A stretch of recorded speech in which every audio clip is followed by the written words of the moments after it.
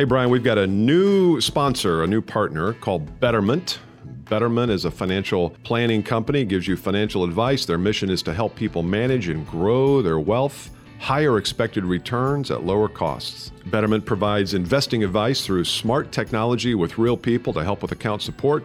They are the better way to invest for your financial future. Personalized financial advice, great experience, and award-winning customer expectations. Betterment cares about its clients and is shown through how transparent the investing process is. Investing involves risk. For a limited time, you can sign up for Betterment. You may qualify for a free Canary home security system to help secure your home too. For terms and conditions, visit betterment.com/advanced. Betterment, investing made better. In this episode of the Advanced Selling Podcast, Bill warmly welcomes Sven to the show.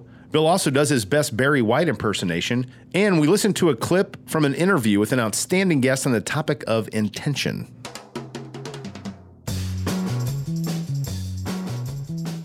Welcome again, everybody, to the Advanced Selling Podcast, the longest-running sales training podcast in the universe, created exclusively for your own sales success. My name is Brian Neal. Bill Caskey here. Do I sound nasally? Yeah, you do. I feel nasally. You've had that thing for a couple weeks it's been more like a couple months, but that's okay. Yeah. What are you doing to keep it around and alive? I do think I got 2 rounds of it. I do think I was sick with something, and then something else caught back up with me while I was away on spring break. I went to Aruba on spring break. Did I tell you that? Sounds great. I think I did tell you that. It was beautiful. If you've ever been to Aruba, listeners, if you've never been to Aruba, go. I don't know if we have any listeners in Aruba. I should have checked before I. We've got one in Iran, so we surely. Do. Isn't it Iran? Iraq. Flock of seagulls. Yeah, but I need to get rid of my cold, so I don't sound so nasal. You know, we used to believe when we were kids that, well, if we get to Florida spring break, we'll clean all this cold up. That's what I thought. Of course, in college, we drink for 7 days, 20 hours a day, so it's not probably helping. Or in our late 40s, either one. So in the Midwest here, it was really nice from February 15th till March 1st. It was like 60s, Beautiful. which we'd never have. And so then it turned cold in March, and I was joking with somebody. I said, we never thought we would really long to have February back, would we? Exactly. Because it was too chilly. And I think that probably created a lot of germs and a lot of bacteria. I see a little bacteria on your hat there. I do have. So right. I'm wearing a camouflage hat today. Kind of took the day off. It's Good Friday. So we're recording on Good Friday, which is nice. I'm fasting today. I didn't tell you that either. Oh, you are? Okay. Yeah, so far I've had water and tea. Okay. So I'll tell you how that goes. Tea allowed? Well, I mean, I'm just doing it to try, see how it goes. So I'll let you know at about 10 o'clock tonight if I'm still alive. I think you will be. When you have a podcast like we do, we're observers of human nature, and we're observers of media. And I heard something funny the other day. There was a guy on, it was either Squawk Box on CNBC or CNN or one of those shows. It was a business show. Yeah. And the interviewer said, well, tell me, you're a financial planner, and tell me what people are missing today when they go to financially, plan their lives. He goes, well, I'll give you an example. He goes, let's just take 2 people. Let's take the first one. It's Greg. And he doesn't have a financial plan, and he's never saved a thing in his life. And by the time he's 60 years old, blah, blah, blah. He says, that's Greg, and that's a typical thing. Yeah. But let's take somebody else. Let's call him Sven. And Sven, and he said Sven, and I'm like, Sven, you have 2 people. First off, you would have thought he would have picked Greg and Lucy. Totally, or Tom and Susan. That's right. But he went to Sven. That's right. Yeah. And I know that the broadcaster, the announcer, was probably saying to himself, should I hold the phone here a little bit? How did we come up with Sven? And he didn't laugh. It wasn't like he was plowed right through it, huh? Let's call him Sven. Yeah. So I thought that was funny. And I know people get on TV and they say things they shouldn't say, just like we say things we shouldn't say. It just pops into your head, just pops in. Right? It's like Sven. And you can't get it back. We need to get a picture of Sven here with us. So we've got a great interview coming up. Before we do that, I will tell you, Bill, that I was in a meeting the other day with my little crack team, and we're doing some stuff, and we decided we're going to start mailing out personalized little thank you notes. Oh, good. Yeah. Isn't that nice? That's good. That's a good thing, and it's a push for me to do that. And so as we're talking about it, the team says, well, how are we going to get all these envelopes to everybody? Mm-hmm. And I said, I got the solution, baby. Stamps.com. Stamps.com saves you time, saves you money when you need to grow the business. You can mail any letter, any package, any class of mail using your own computer and your printer. Stamps.com makes it easy. They send you a digital scale, calculate the exact postage, I use Stamps.com because I don't like to go to the post office, and it's really easy, and I'm a junkie for efficiency, and Stamps.com makes things super efficient. Piece of cake. Right now, you too can enjoy Stamps.com service with a special offer that includes a 4-week trial plus postage and a digital scale without any long-term commitment, which is great. Go to Stamps.com, click on the microphone at the top of the homepage and type in advanced selling. That's Stamps.com. Enter advanced selling, Stamps.com. Never, ever, ever go to the post office again. I bet that made your week when you're sitting around with your crack team so and they say, well, geez, what are we going to do? What are we going to do this? Hired a bunch of, we don't know how to mail. How Who's we going get to the this from grocery here? store? Well, team, just hang tight. I've got something here. And so you raise your hand in the back of the room. Yeah, with a smirk. And then someone looked at me and goes, Stamps.com. I go, mm-hmm. It was good. Anyway. Hey, listen, I interviewed a lady by the name of Kristen Zhivago last week, and it's for some other work that I'm doing where I'm interviewing some experts on sales process and sales mission and salesmanship, salespersonship, as I say. Good correction. And Kristen is really all that. She is an awesome lady. She has written a book called Roadmap to Revenue, and I would encourage our listeners to get it. It's really about her whole mission and whole cause is let's stop thinking about our sales process and let's start thinking about the buyer's buying process. Whether it's no matter if it's a purchasing agent or a CEO, everybody goes through a process, and we've talked about that. But she really has dove quick into it and very deep. So, but she also brought up a topic that I thought I would play a 3-minute clip here, and it's me interviewing her, so I pipe in a couple times. But I'd like to play it for you, and then let's talk about what we hear. Yeah, good. I think the first place and the first problem is our intention. And the older I get, the more I realize how much we are driven by and messed up by our intentions. Yeah. Our intention as a seller, especially if we start a company or we're on commission, and now our livelihood and our family's health and everything depends on us making the sale. Okay, so that's our intention. And we have a sales manager who's beating us up every day about, you've got to meet your quota, da-da-da. Now, the customer has no such intention whatsoever. They don't care if you make a sale. And, they might be a little empathetic, but if you're a nice person and you're trying to help. But basically, that's not what gets them up in the morning. No. This whole dominance of intention that filters into every single thing you say, the client can smell it too, or the customer can smell it. There's a saying in show business. I used to be in show business. There's a saying called flop sweat. And that's when you're up in front of the audience and you're flopping. You're not making it. Then they know it's like a comedian and nobody's laughing, that kind of thing. That's flop sweat. And people can smell flop sweat on you. And, they know that your intention is to sell them and it's not working and you're getting frustrated and they don't care. They really don't care. So their intention is to, as you say, I think you have two things that you bring up, and you'll have to tell me what they are because they're not coming to my mind right now, but they're absolutely fantastic about a desire or solving a problem, I think. I always say that, and you said this exactly the way we think, is that's your intent matters. What you're intending in that relationship matters. If you're intending to make the sale, you're probably at cross purposes or at odds with their intention, which is exactly what you're saying. I always say that people's intent is either to solve a problem or achieve a possibility, their desired, a new desired state. And if your intent matches with that, you are golden. But most of the time it doesn't in the amateur sales world. Absolutely.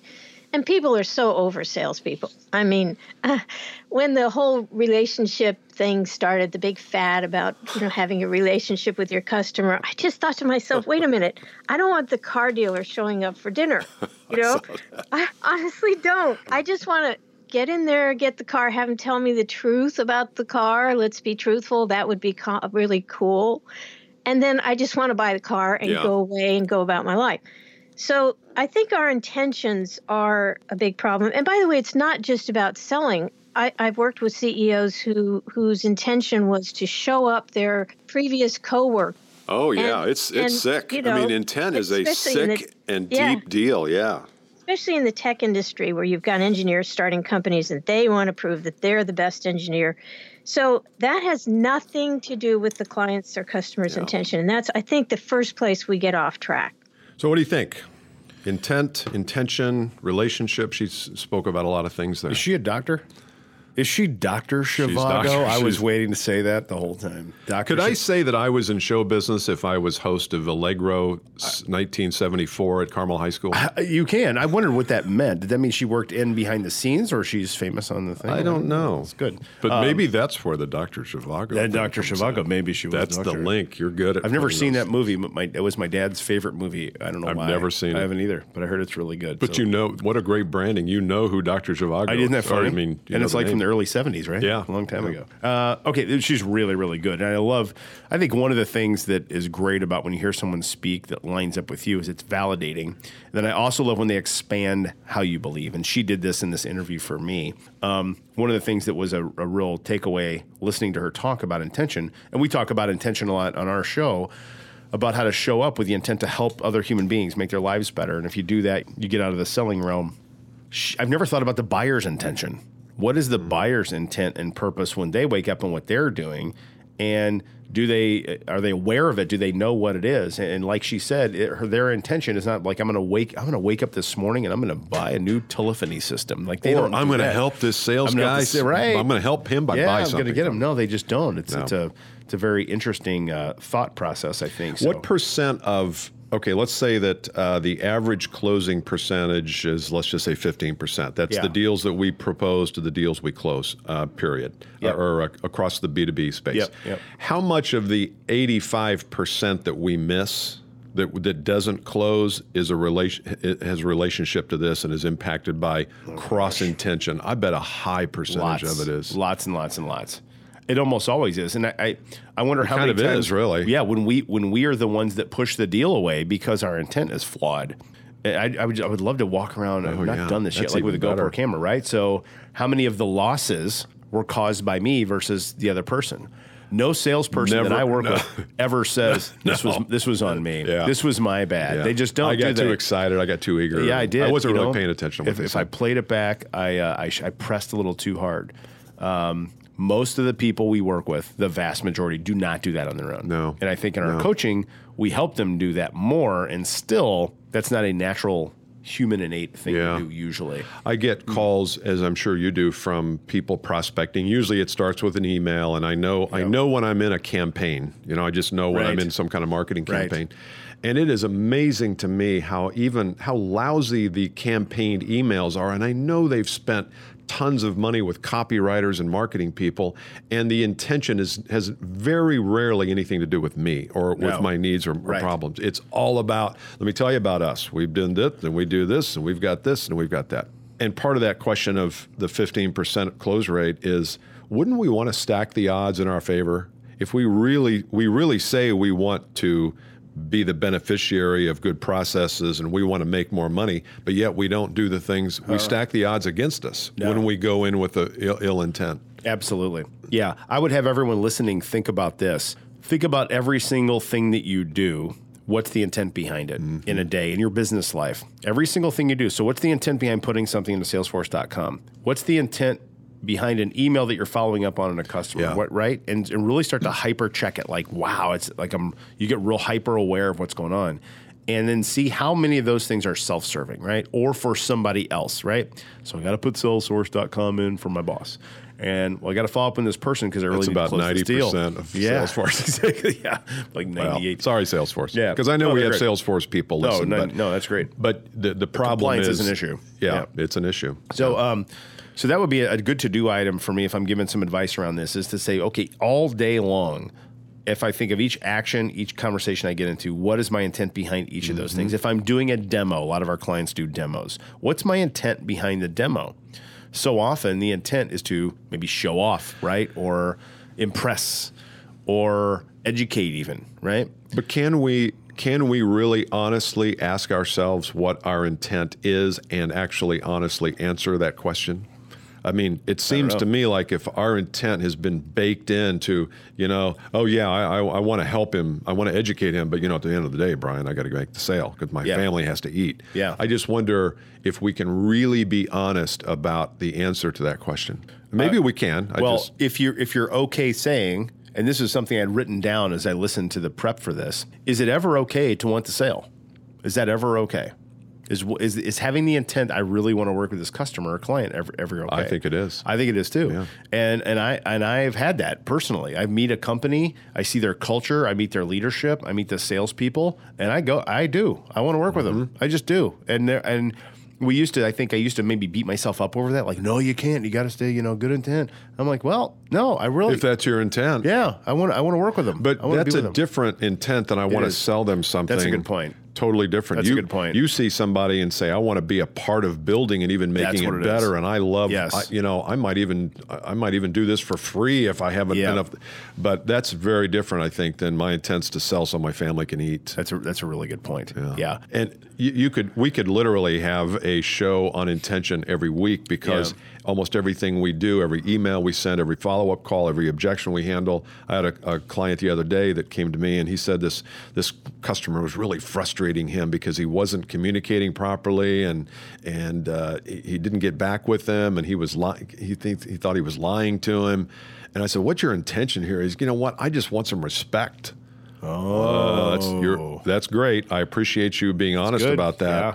That's the first step to recovery. It is, but that's not what your customer's intention is. That's not what's in their heart. You know what? I need to do a better job of respecting Brian. They're not thinking that. No. They're thinking about all the crap in their lives, and they've got bosses and managers. And you know what? You just happen to be the whipping post for today, Bill. Yeah. So I think we just have to think about when we get ready, especially when we get ready to go in and do something because we don't like the way we're being treated.